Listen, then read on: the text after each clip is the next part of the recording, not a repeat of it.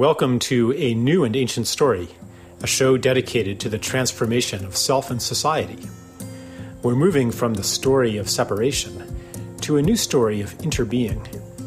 We explore it all: technology, spirituality, agriculture, healing, economics, politics, ecology, relationships, education, because the changes that are gathering today will leave no aspect of our world untouched. For deeper engagement with these ideas, join our community at newandancientstory.net. Hello, everybody. Charles Eisenstein here once again. This time, you'll be joining us in conversation with Carol Bowman, who is a past life counselor, especially specializing in children's past life memories. At least that's my impression. She's written 2 books about. One of them was called Children's Past Lives. Is that right? That's right. And the other was Return from Heaven. Right. Yes. And so you've been doing this for decades. Yes, I have. And it's just a fascinating topic that is, and I would say a provocative topic. Like I find that people's emotional response to the idea of past lives is usually pretty intense, one way or the other. Mm-hmm. Highly triggered and disparaging, and they'll accuse you of being woo-woo or irrational or something like that. Or other times, especially when you hear a past life story, it can be like this really heart-opening, almost like a feeling of homecoming and this cosmic sense of relief. So it can go both ways. Maybe I'll just start with, what do you have to say about that? Well, as you said, I've been doing this for decades now. And I would say when I first started, there would have been more of a woo-woo, Twilight Zone humming response. Mm-hmm. Yeah, I got that a lot. However, things have changed dramatically in the past 25 years or so. And I think people are much more aware of the possibility of reincarnation, much more open to it than they were before. And since I started, my books have been out on the market for a long time. I've done a lot of TV and radio. And there's another group at the University of Virginia Medical School who's been researching children's past lives for Dr. Ian Stevenson, started in the 60s and has published volumes on the topic. And he's produced a lot of very substantial evidence for the reality of these memories in children. And when I started, Ian Stevenson's work was the foundation for what I was doing, but I had also at that point had experiences with past life therapy myself, which led me to become a past life therapist for adults. Mm-hmm. So when my 5-year-old, in 1988, we were living in Asheville, North Carolina, where you're living now. Uh-huh. My son got triggered by the sound of loud sounds of fireworks display in Asheville. And I thought it was really odd. And as things developed, as I asked him about his fear, he gave a very detailed description of being an adult male soldier having died in battle. And he had a lot of specific details, which there were absolutely no way he could have known normally. As this was happening, I was shocked, but at the same time, since I had had my own experience with past life therapy, I was very open to what he was experiencing. And the upshot of his memory was that his phobia of loud sounds went away, as did a chronic eczema on his wrist, which seemed to be related to the memory he spoke of, because he said turned out he was a black Civil War soldier, and he had been injured on that wrist probably hours before he died behind a cannon. Can I break in on one point here? Yes. It's almost a cliche to say he knew things that he couldn't possibly have known. Mm-hmm. What it means. Mm-hmm. When I hear some actual details that gets underneath my intellectual defenses, mm-hmm. I have to say, I've read Ian Stevenson on an intellectual level. I'm kind of almost schizophrenic about this. Like, I accept it intellectually, mm-hmm. but there's a little part of me that still denies the reality or even the possibility of these things and says, yeah, that's all very interesting, but come on, Charles, you know what's really real. It's just the separate materially generated mind in this flesh robot. And when you die, it just ends, and come on, face up to it. And so when I hear actual details that make me say, wow, that's really nourishing for me. And I wonder if you can offer, like, when your son, like, what did he say that made you really kind of blink in amazement? Well, a little background on Chase and our situation at that time. I was a stay-at-home mother. We had a very sheltered little community in Asheville at the time. He hadn't gone to school. His TV watching was restricted to Mr. Rogers and Sesame Street. Mm-hmm. And he had absolutely no exposure to war movies or anything about war. And in fact, this is an interesting detail in hindsight. He never asked for a toy gun. We probably would have given him one if he had asked for it, but fortunately we didn't have to. He played with Legos and other building toys. Mm-hmm. And so I had been a stay-at-home mom, and I knew pretty much what he had been exposed to. And as I said, it was kind of a sheltered community. We had our little mothers group where the kids played. And Chase never played any war games. He was never interested in that. So when my 5-year-old started talking about the life of a soldier in the first person, he was speaking of it present tense, first person, as he was remembering. He said he was crouching behind a rock, and he described the gun he was using, which was actually a rifle with a sword at the end, as he described it. We know it's a bayonet. Yeah. And he said, I'm shooting everywhere. I don't even know what I'm shooting at. And even if he had seen a glorified version of war somehow, what he was describing was from a very adult perspective, as if he was actually there, and something an adult in battle would describe. It was not a glorified version of war. He said He was very scared, and he was confused, and he said, there's smoke everywhere. I don't know who I'm even shooting at. And as this was happening, I was getting goosebumps all over my body. I really had no idea what was going on at first. But then he said, I miss my wife and family. And this was the moment. Even now, as I talk about it 28 years later, I still get goosebumps, because that was the game changer for me. Wow. The person who was with us, well, there are two people with us when this was happening. My daughter, who was 9 at the time, Sarah, and a friend of mine who was a hypnotherapist who regressed me a year earlier. And I had amazing results from my regression experience. I had a healing of a chronic health problem. The hypnotherapist, Norman Ng, was sitting with us. He was visiting from Florida, working with a number of my friends from Asheville, because they were so amazed at my physical recovery from my chronic lung problems as a result of the regression I did with Norman. Mm-hmm. So Norman was sitting with us, and he picked up on what was happening with Chase.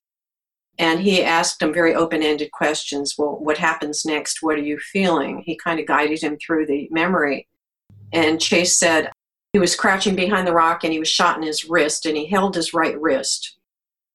And he said, they take me out of battle and they take me to a hospital, but it's not a regular hospital. It's these poles in the ground with something covering the poles. And he said, they put me on a bed, but it's not like a regular bed. It's a hard bench. And I was thinking, well, this is strange, because Chase wasn't even born in a hospital. So he was a home birth. So he was describing this detail, and it was very plausible. And then he said, I really don't want to be there shooting at everyone. I didn't know what he said something like, I didn't know what I signed up for. And he said, and then they make me go behind a cannon. And he said, at this point, he stopped, and he had his eyes closed as he was recalling this. So he was getting the visuals from some inner imaging. And he just hopped off my lap and went to play with his Legos. And I really didn't know what to make of it. He was probably talking about it for 10 or 15 minutes. And then he just hopped off and went to play. Norman, who was well-versed in past life therapy, said, well, he was probably remembering a past life. And the upshot of that was that within a couple of days, a chronic eczema he had had on his right wrist since he was a baby, which had not responded to any medical treatment. And we tried homeopathy, different salves, ointments, dietary change. Nothing had cleared that chronic eczema. Within a few days, it had completely disappeared. And we noticed that the next time he was around loud booming sounds, which had triggered his memory in the first place, and remember he said, we later found out he died behind the cannon, his fear of loud sounds went away. In fact, he asked for his first drum set shortly thereafter. We kind of filed that away, and I was really amazed. And that really led me on a personal search, just asking other parents if their kids have had past life memories, just within our small circle in Asheville. And around that time, we were moving to the Philadelphia area. And in the midst of the move, I had forgotten about it. I had more pressing matters. And Chase had started kindergarten up here, or first grade rather. One day we were eating breakfast and we were alone. And he looked up at me and said, remember when I remembered being a soldier? And I was kind of shocked that he brought that up. And I said, yes. He said, well, we spoke differently. And I said, well, what do you mean? He said, well, I was black. I said, oh, really? He said, yeah, I was a black soldier. Okay, that was the end of that. He started eating his cereal again. And coincidentally, I don't believe in coincidence really, that day in the Philadelphia Inquirer, there was an article about black Civil War soldiers. And I thought, oh, that's interesting. I wonder if Chase had been in the Civil War. So I didn't say anything to him about it because I wanted to see what was coming up naturally for him and spontaneously. About a year later, it was 91 or 92, the first Iraq war. Mm-hmm. I picked up Chase from second grade and he got in the car and he said, I'm really upset about what's going on. I said, well, what's going on? He said, they're putting yellow ribbons all over the school. And he looked at me, the 7-year-old, and he said, Mom, they just don't understand what war is. And he said, I'm getting very upset. And I said, well, what's going on? He said, well, the memory's coming up again. So I took him home and I said, just close your eyes and tell me what you're seeing. And he went into the same memory as he had when he was 5, same detail, but a little, he added to that, he elaborated on the detail he had remembered when he was 5, and he said that he was a black soldier. He said he was a free man, and I had no idea Chase would understand that. I said, well, what year is it, Chase? He said 1860-something. And he went on to describe what he had described before, but this time he said he had a wife and family. And I asked him some open-ended questions, and I asked him if he remembered anything about his life before the war. And he said he had 2 children, and he made pots. I don't understand what that meant exactly. And he said he signed up. He said he had no idea what he was getting into at the time.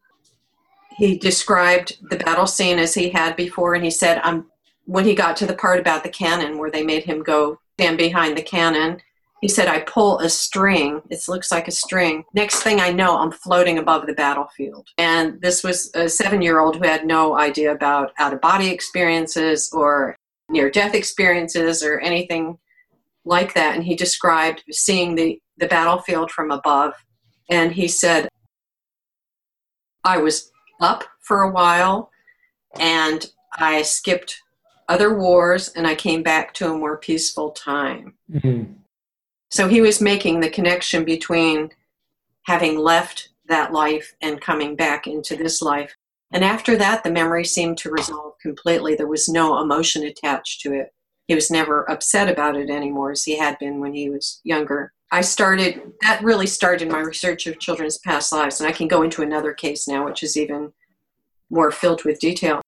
But there's a little addendum to the story. After I had written the book and been on Oprah talking about Chase's memory, and it was all in print how his eczema had disappeared after he remembered it. He studied film at Temple University in Philadelphia, and he came home one weekend, and he was scratching his wrist, and I said, Chase, what's going on? He said, my eczema is back. And my first reaction was, oh, crap, after we were on Oprah and wrote the book, and I said, his eczema had gone away. And I said, well, what's happening now, Chase? what do you think is going on? He thought for a minute and he said, I just had to register for the draft for my student loans. Wow. So even the thought of being in the military started triggering a physical response, a somatic response in him. And then after that, it went away completely. And I can attest to the fact that now at 33, he hasn't had a recurrence of the eczema. It's interesting, though, because a lot of kids who have these memories tend to forget them. Yeah. But in Chase's case, he still has the visual memory of the battlefield, but he has no emotional attachment to the memory. Mm-hmm. And to me, that's the crux of it. Ian Stevenson did a remarkable job of documenting at least 2,500 cases of spontaneous past life recall in children, but he never really addressed the question of healing. Right. And when I met him in 98, I did some field investigations with him. I gave him some of my best cases so I could go along on the investigations. And I asked him that in our first meeting, and he said, well, there's no evidence for it. And I said, well, actually there is. And at that point, I could see that I was doing something completely different because of my own experience with past life therapy and with all the years of experience I had regressing adults who had profound healings from doing it. Yeah.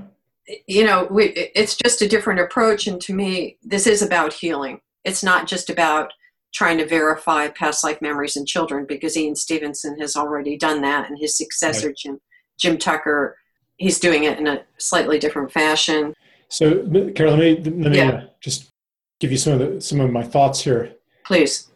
So, starting with Ian Stevenson's work, which basically, like you could say, well, why is this so important? And obviously, if past life memories are authentic in some way, mm-hmm. then it's basically telling us that that the guiding metaphysics of our culture is wrong, and that reality and the self and the world are different than we've been told. Absolutely. And believe, and that's pretty huge. It is huge. Yeah, and then you're taking it a step further to say this isn't just kind of an intellectual curiosity, kind of an armchair metaphysics, and wow, isn't that cool? Yeah. But it has a very direct, practical application, and that's where my interest lies. I mean, I guess I am just kind of intellectually fascinated by it. When I've spent my adult life basically exploring the question, what is the origin of the wrongness in the world we perceive and experience? Why the ecocide? Why the genocide? Why the injustice, the poverty, the degradation? Why are all these things happening? And I dug down to the level of mythology and story, the story we tell ourselves about who we are, why we're here, the way the world works.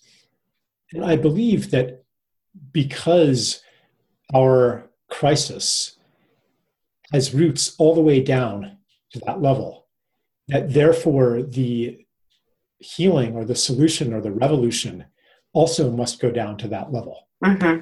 And that activism on a more superficial level, it's not that it's useless. Conventional social and political and environmental activism, it's not that it's useless, but it doesn't reach deep enough to address the root of the crisis that we're in. And one way that I conceive of what I'm here to do is to make the bridge, draw the connection between practical work to change the world and the kind of investigation that you're engaged in. Like, I feel like it has really important and direct social and political implications. I mean, just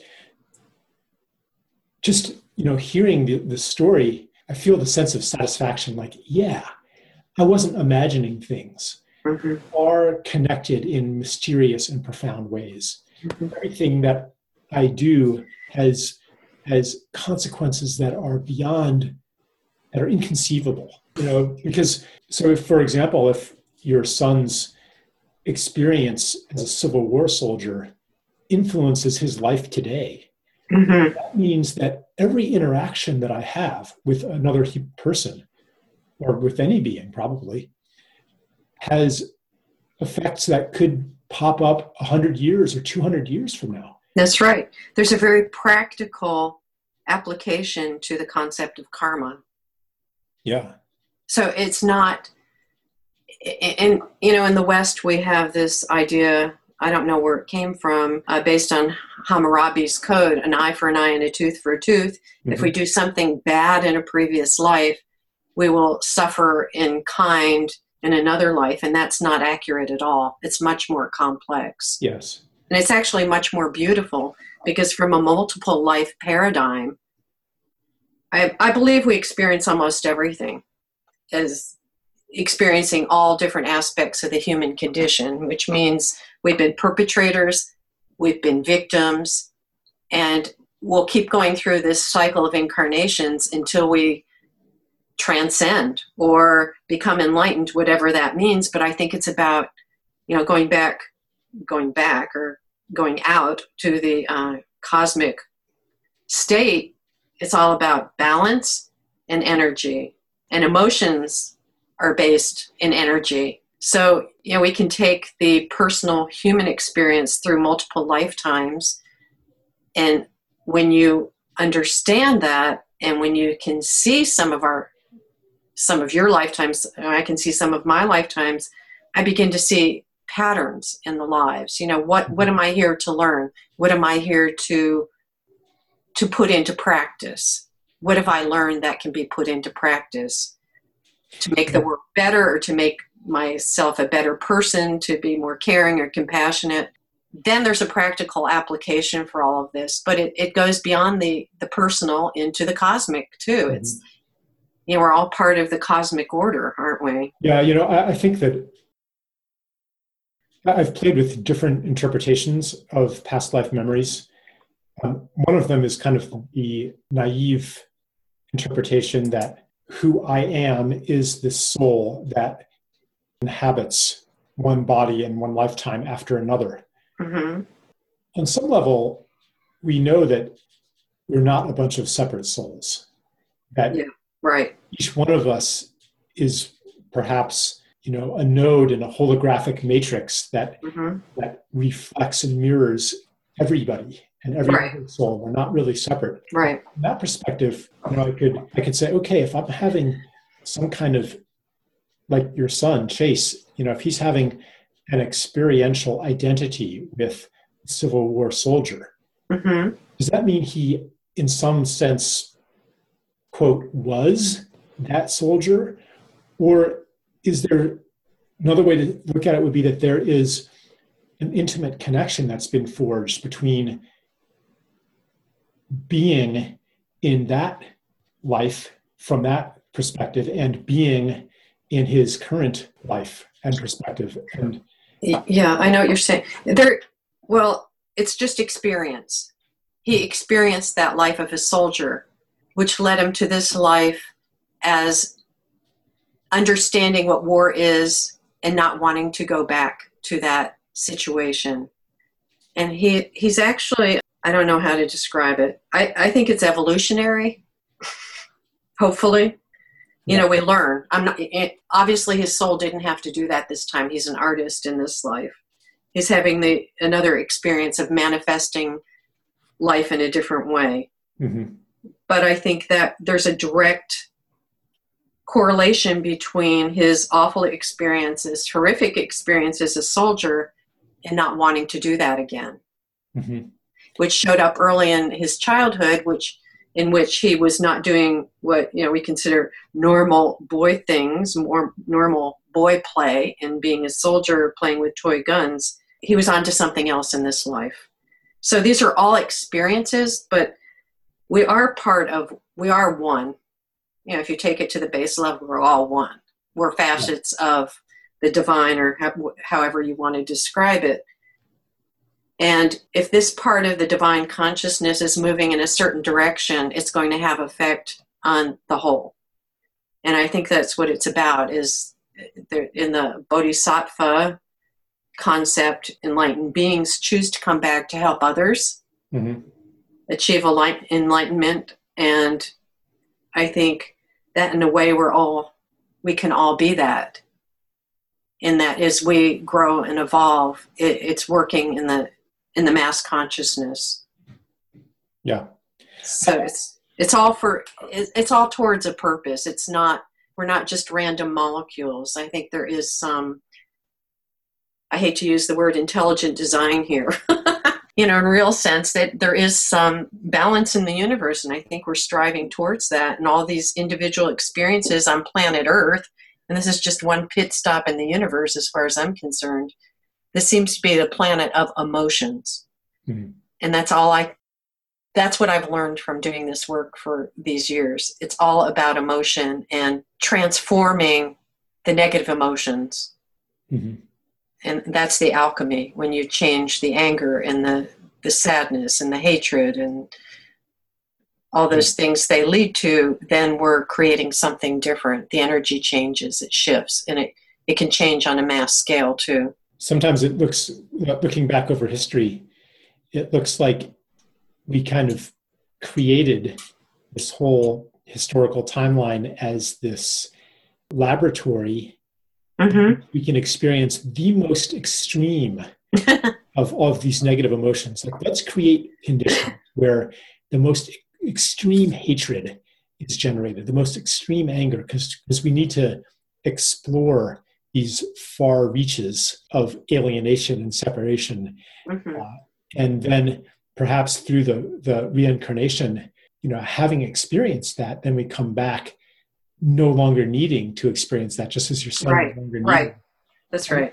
And I am, I'm running into so many young people now who just they carry this light and this wisdom. Mm-hmm. And I don't know where it comes from. It could perhaps come from the fact that they've already experienced all these learnings. I think so. They don't want, or perhaps it's just a field that is strong in some places. Like here in Asheville, it's quite strong. Perhaps that's why these kinds of experiences are more accessible in a place like this, because the field of memory and of acceptance is stronger here. I don't know. I would have said that if I were still living in Asheville, but having moved from Asheville, I would say it's everywhere. Uh-huh. I'm in touch with people all around the world who are doing this kind of work, or whose children are having past life memories. And I find it's happening everywhere. It's happening in Turkey. It's happening in who knows where. It's universal. Yeah. And I think what we see on a personal level, I had memories of World War II, and it was horrific. That was the cause of my lung problems. I died in a gas chamber in a concentration camp. And see, I started getting a little choked up even talking about it. But I think that was being leveled. I was being leveled. Everything about me in a human way was dehumanized. It was light and dark. It was just extreme behaviors. You could say that about the 30s or the 40s during World War II. That was horrific. That was the time of great contrast, and it's all about contrast. So Carol, would you say that in this lifetime you have a special sensitivity and repulsion toward any kind of dehumanization? Absolutely, no question. Mm-hmm. Any kind of injustice, mm-hmm. any kind of unfairness, or any kind of prejudice, it just pushes all of my buttons. And I know why. I know what I experienced last time. So I think we have those experiences. We learn through contrast. Just as there's contrast on a universal level, the yin and the yang, the light and the dark, however you want to express it, we learn on a personal level too. And what I've seen working with the adults when I can see a series of past lives is that we can have lives of victimization. But just as surely as we have lives of victimization, we've had lives as perpetrators, because that's how we achieve balance. Mm-hmm. There's balance through learning. Or William Blake said there's no progression without contraries. Mm. Blake was a mystic. I don't know how his came about. But anyway, I think it's all for a purpose. And I think the kids coming in now are needed at this time because of what's happening in the environment, what's happening on the political stage, this disparity in wealth, just all kinds of crazy things, all kinds of crazy contrast is occurring right now. And I think that I have a very positive outlook of everything. Even, I think, going back to why I think these past life memories are significant and Ian Stevens' work is significant, is that, and other people have said this too, I heard Robert Thurman recently in a talk say this, that the best evidence yet for the continuation of consciousness is the children's past lives that can be validated. And there are plenty of them. And, you know, if life continues after death and a part of our personal consciousness continues after death, to me that's very hopeful that no matter what happens, even physical death, even, you know, big transformation on the planet, consciousness survives in some form. I mean, that's pretty doom and gloom, but it's the truth. You know, Carol, one thing that I've noticed, not just with past life research, but with all kinds of psi research, research into the paranormal, parapsychology, and so on, the evidence out there is, when you really look at it impartially, the evidence is pretty overpowering. Yeah, you know, it is. If you look at it, and that's the key. You can't, you know, read Ian Stevenson's work, and I mean, you can, if you really actually read it. Most of the people who dismiss it haven't actually sat down and read it. Exactly. And when you actually read it and with an open mind, it's pretty compelling. Yeah. Yet, the scientific consensus today, decades later, is still that these are not authentic phenomena. Well, good for them. So you know, I'm going somewhere with this. I'm going somewhere. Yeah.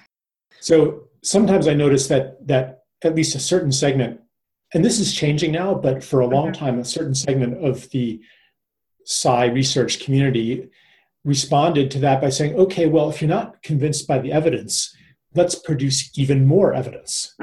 That will surely convince you. Even better evidence. Let's respond to your criticisms, specious though they may be, of our experimental method, and make even more rigorous experiments, and so on and so forth. Hoping, and this is kind of a universal pattern of we human beings, that if what you're doing doesn't work, do even more of it. Yeah. Which is also a definition of insanity. And the thing is, and then speaking from my inner skeptic, no amount of evidence is enough. Because what I want isn't to be found in evidence. What I want is to let go. Of what? Of fear, control, toleration. And I'm hoping that if there is absolutely certain evidence, then I will know that it's okay to let go. And I won't have to do it as an act of faith and courage. I'm afraid it doesn't work that way. And so that brings me to the question, if not evidence, then what has to happen to somebody for them to accept the reality of things? And looking in myself, you know, there's some other change that happens in my life that brings me to let go. And it has nothing to do with the scientific method or empirical research. Something happens to me. It could even be, and I think this might be true generally, there's an accident or an illness, or death of a loved one, or a close brush with death, or, you know, some personal experience that opens people, usually involving loss of some sort, that opens people to a larger experience, and that kind of obliterates the pretense that they can stay in control of life and manage all the variables, be secure in that way. There's something that shakes people loose and opens them up. And when that happens, the evidence that was once insufficient becomes almost unnecessary because they're predisposed to believe these stories and to let these stories in. And I think that as the structures of our civilization, the economic structures, the political structures, as these fall apart, as the story stops working for people, as they have health crises, for example, that the doctor can't fix, as they lose their jobs, as their teenage children drop out of school. I mean, as all of these things happen that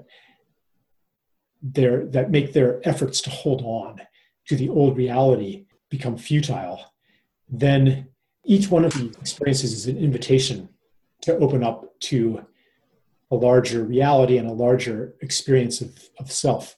Mm-hmm. So I think the tide of the times is pushing us toward the expanded worldview that is inherent in what you're talking about. I would agree. And our conditioning is so strong. Yeah. I mean, just, we're taught that these things don't exist, well, in Western culture. Or do you have young children, Charles? Yeah, I've some of them aren't so young anymore, but I do have a 3-year-old. Okay, well, that's actually the prime age for remembering.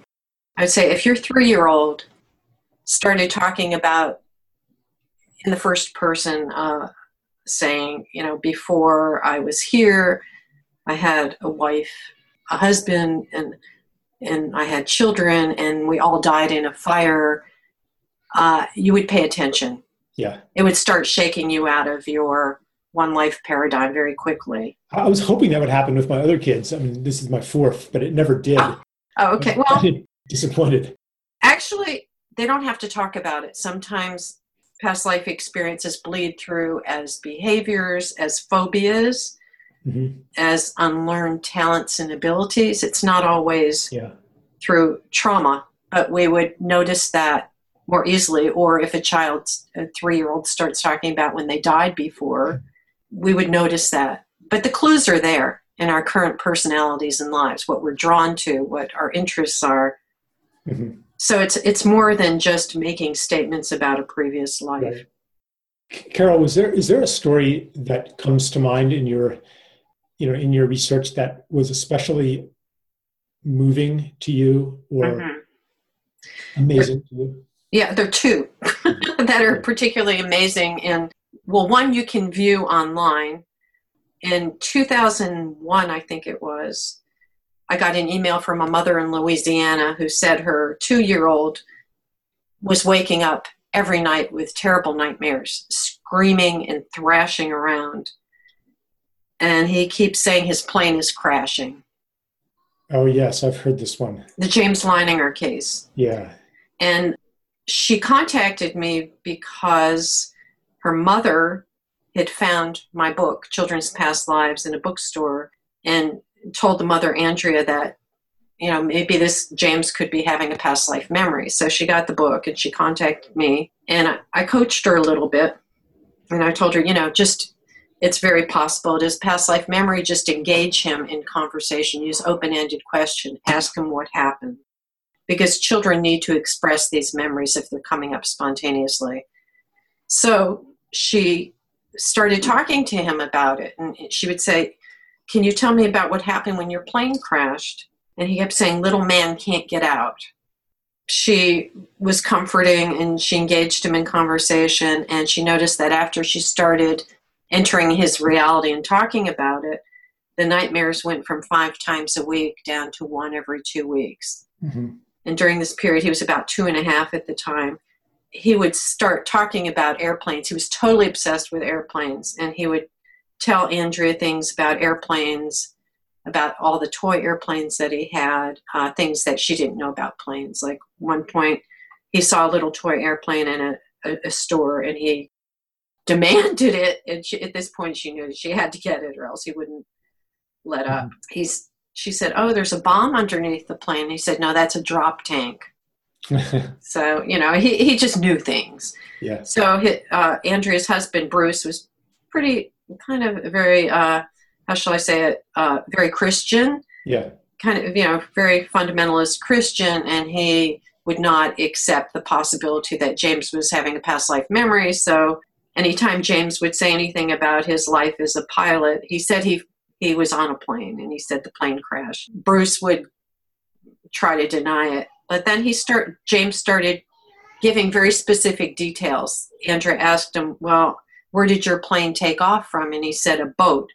And she said, do you remember the name of the boat? And he said, Natoma. And she said, do you remember any of your friends? And he said, yeah, Jack Larson. And she said, well, what was your name? And he said, James. So his name is James in this life. So that, it was score one for Bruce, on that, he's probably making this up. But then Bruce got very curious, and he started doing an internet search and found out there was an aircraft carrier in World War II called the Natoma Bay. And there was a Jack Larson on the Natoma Bay. So Bruce went to a couple of reunions of the survivors of the Natoma Bay, didn't tell him exactly why he was interested in the boat or the crew, but he later found out there was someone who died in the way that young James described over Iwo Jima. And his name was James Houston, so he was a James.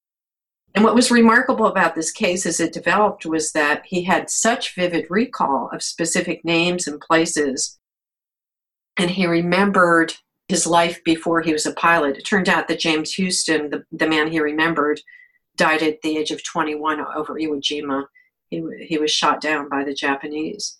In the course of the research, Bruce and Andrea found that James Houston, the pilot, had a surviving sister in California who was in her 80s. They had to conceal what they were really doing because they didn't want to shock anyone. Yeah.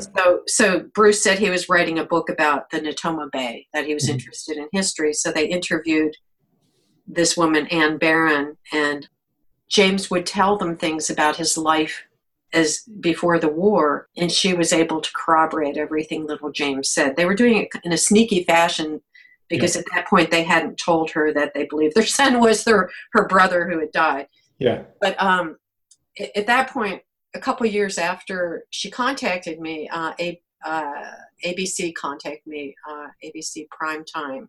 Yeah.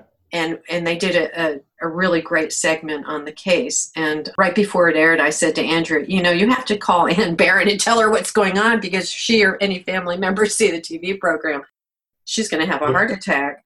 So they did actually get together with her, and James met her, and he was delighted to meet her. James actually met the guys from the Natoma Bay, and they were all very open to this, surprisingly. Yeah. That was, it was, everything was in place, let's put it that way, for spectacular corroboration. Yeah. So that's one of the better cases. And they wrote a book called Soul Survivor, Soul Survivor. I wrote the foreword for the book and put it into context that, yes, many kids have these memories. This was an unusual case because James remembered so much. I remember some detail where he was taken to an airplane museum, and he's like, this B-24 is mislabeled. It's actually this. Yeah, it just got freakier and freakier, much to Bruce's chagrin. But then I thought it was very funny. Within a few years, he became kind of a reincarnation expert. When I talked to him, he was totally on board with it. We just don't know, do we? No, we have no idea. Yeah. And what are we missing? By not asking or engaging these kids in conversation, dismissing these memories as fantasy. An even more interesting case in my mind came up. I've had a forum. It's called Past Life Forum, and it's been up since 1997, when my first book came out. And I have literally hundreds of cases. People whose children have these memories are searching for help. They want to know that their kid isn't psychotic. And they need help in, how do you talk to a child who's having a memory, especially a traumatic memory? And there was one woman who posted, I think it was I'm trying to think, her son was born, I think, in 2003. So when he was about 3, she posted on the forum that her little boy, they live in California. I can't use names, but he was obsessed with anything having to do with firefighting. And he would go on a preschool field trip to the local firehouse, and they would come up to her and say, your husband's a firefighter, right? And she said no. And totally shocked because he knows everything about firemen's terminology, about how to operate the equipment. And when he was potty trained, he asked for a little fireman's outfit, and she got him I guess they had a little belt with the gear a fireman would carry, mm-hmm. and he would take out the axe and pretend to break down a wall in their house. And he arranged his room, he called it his firehouse, and he would arrange things very meticulously that had to do with firefighting. And when he was about 3, his mother was reading a Curious George book. And on the cover was an outline of the Manhattan skyline with the Twin Towers. Uh-huh. And when he saw that, he got very upset. And he pointed to the Twin Towers and he said, "Why did the men knock them down?" And she had no idea how he could be referencing that. Uh-huh. From that point on, he started getting upset, telling her, "I couldn't get the people out. I couldn't get them out in time." And he told his mother that he had a fire truck and it was downtown. And he gave the number on the fire truck, the number of the fire company. And he talked about his friend Mike, who is a firefighter. And he described how he was in the building and couldn't get the people out. He was totally obsessed with not being able to get the people out and very upset. And as it turned out, one of the members of my forum was the assistant fire chief in a Connecticut community. Mm-hmm. And the mother wrote down every item that her son had said about firefighting and how to use the ladders and the buckets and the levers you pushed. And so we were able to get corroboration that he actually knew all the details of firefighting. As it turned out, I advised her not to post too much because people would jump in and want to find out who her son was in a previous life. Mm-hmm. And we both did research and figured out who he was. And he was from a very religious Irish Catholic family on Long Island. We saw the obituaries. We saw all of the tributes that the family posted online. And we agreed that it wouldn't be a good idea to contact this family. Yeah. In a way, it's a shame because it's the best case I've seen. Mm-hmm. Not only for the detail, because of the poignancy of the case. This child was very sad because he couldn't save others. Mm-hmm. And she said he's a very sensitive little boy. He helps other children all the time. So my interpretation is the altruism he developed in that life and through his death translated into this life, into his present personality. So this is, a cause for optimism and hope for our civilization, because could it be that the horrors of the past are now predisposing us to be more empathic? Yes. Take care of each other in the future? Well, I absolutely can go that way, or some souls can get stuck in a cycle of violence, or, it could go any way. But in this case, obviously that fireman was altruistic by nature. Yeah. And he died the good death. He died thinking of others, not of himself. Mm-hmm. And he came back to a very loving family in California, to a mother who's actually a pediatric nurse who's very sensitive to children and is giving him the kind of love and support he needs and is allowing him to talk about his past life. It was really interesting because they finally took him to New York City around the age of, I think he was 8. Mm-hmm. And I think he was born in 2003, so it was very soon after 9/11. And they were going over not the Bear Mountain Bridge, the George Washington Bridge from New Jersey. Yeah. And as they were going over the bridge, he said he had this kind of dreamy look on his face. And he said, "I remember this." They didn't go downtown. The mother wasn't ready to do this. And, the thought of going near the firehouse and having a big reaction from him was not anything she was ready to handle. And, we both fantasized about going to the firehouse and asking questions. But this tragedy was so big and still so raw that we felt it would be a disservice to disrupt their belief systems in this way. Mm-hmm. If by some chance somebody saw the case posted on the forum and knew the family and contacted the family, we decided let it be that way, not through us. Right. Because it could be also seen as exploitive. Mm-hmm. And I did not want to share it with anyone else who this child was, because I just, if he had remembered a life from 1945 or 1941 or from the Civil War, that's one thing. But safely in the past, yeah. Exactly. But the surviving family is coping with this the best they can, and they believe that their loved one is in heaven watching over them. And that could be true too. Like these realities can coexist. Exactly. Like exactly. Kind of the cliche is, oh, everybody thinks they have a past life as Napoleon or Cleopatra or something like that.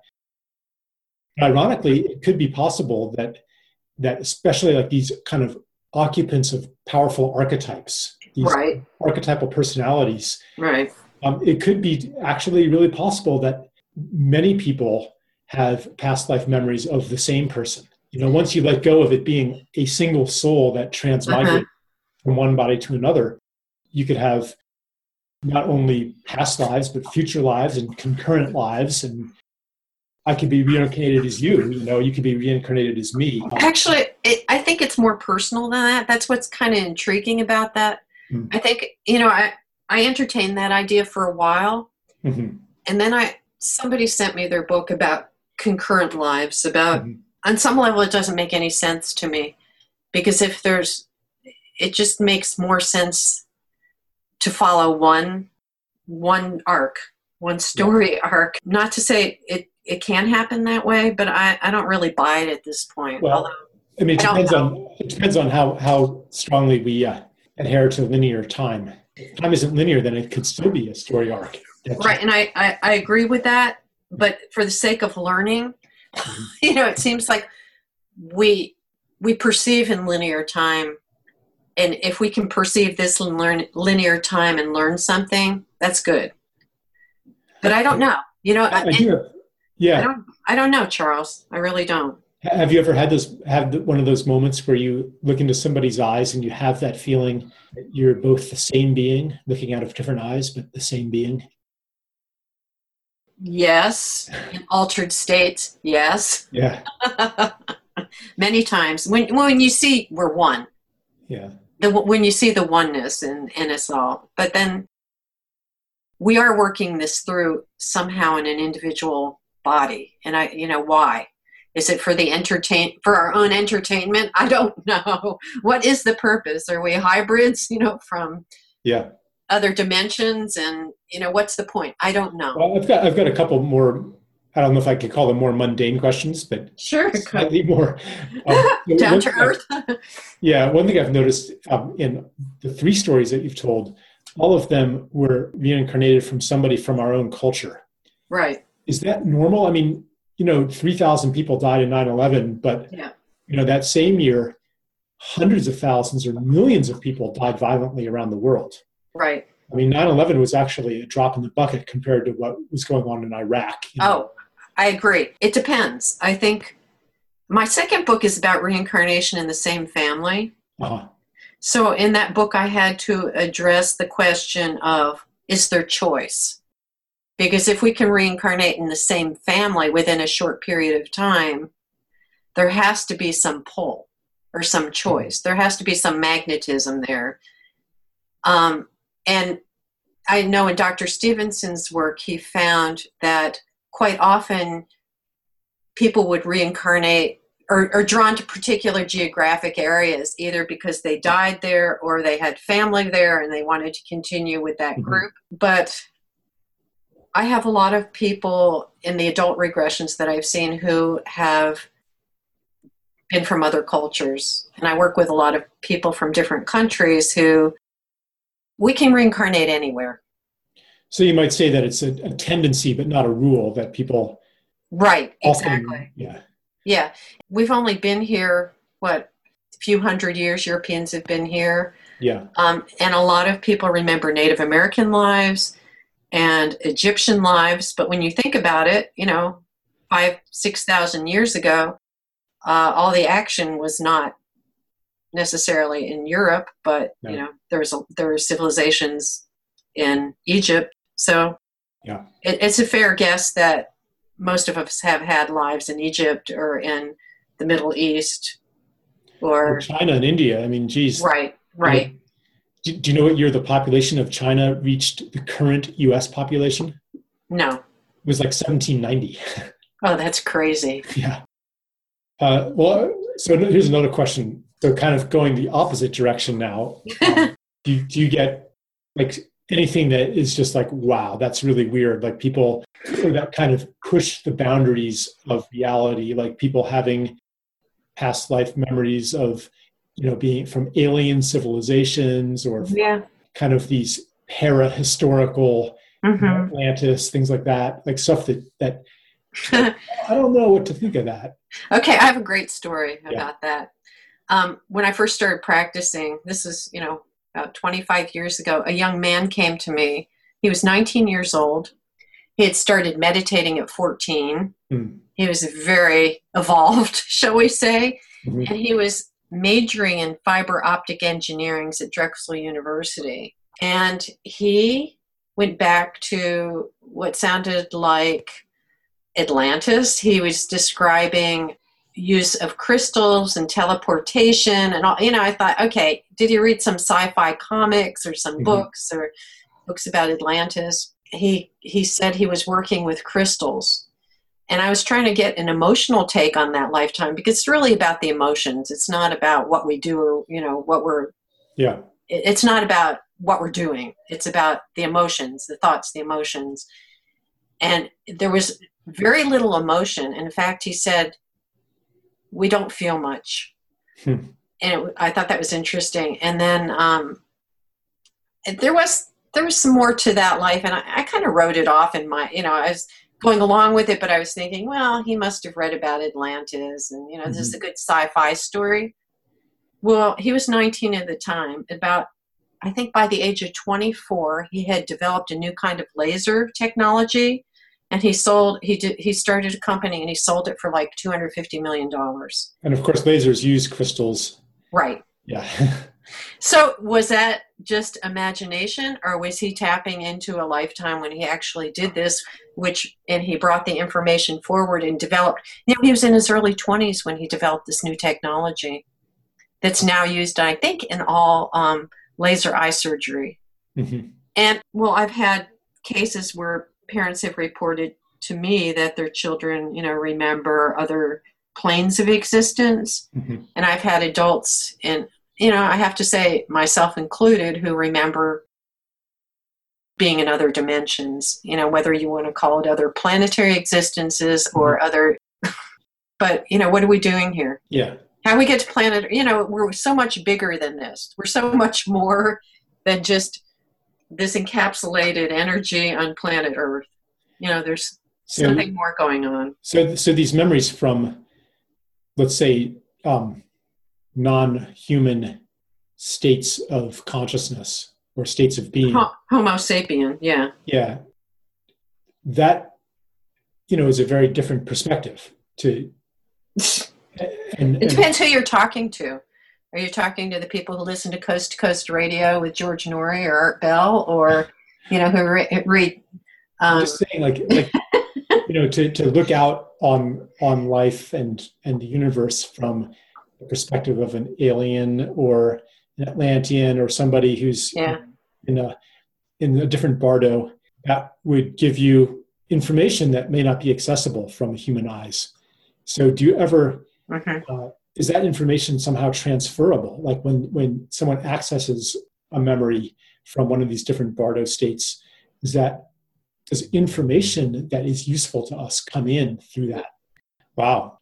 Well, I think we have to be open because, we're so limited by our senses and our conditioning. Yes. There's so much more going on, as you know.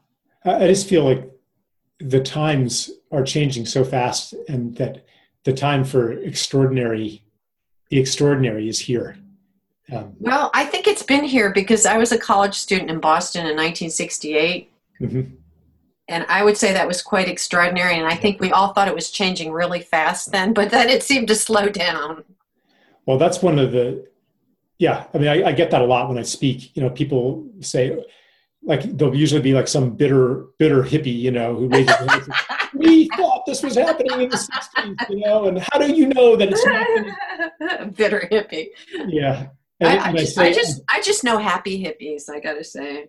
Well, what I tell them is I say the people today, the young people today have an advantage that you didn't have. Absolutely. And that advantage is that they're standing on your shoulders. Oh yeah. And we stood on the shoulders of Alan Watts and Aldous Huxley and right. But the hippie generation was the first time that this erupted into mass consciousness. Yeah. And it generated the field that the transformational young people are now swimming in. Yeah. Yeah. Well, I don't know. I heard your Rupert Sheldrake podcast, and I thought that was excellent. And when I wrote my book, I left a lot of things out because I didn't think the mother in Peoria could really handle it. So that because I'm a very grounded person, I've raised two very coping well adults, very strong adults, and I've maintained this practice. I'm very down to earth in a lot of ways, but I also have this part of me that is just not down to earth at all. Yeah. Maybe before we sign off the recorded part, then maybe you could deliver us some kind of distillation of what you've learned from some of these more out there experiences, something that perhaps even without the background, it carries the ring of truth, or perhaps something that just in this moment you feel would be beneficial to transmit. Well, I think what you've been talking about, I totally agree with what you've been saying. And I think that our consciousness, as limited by our senses, is limited. But if we have those moments of lucidity, either through loss or trauma or psychoactive drugs or, all these things that can open us to experience near-death experiences, we see that we're so much more.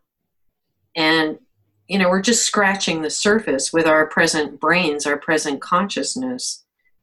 And why can't there be other forms of life? The universe is vast.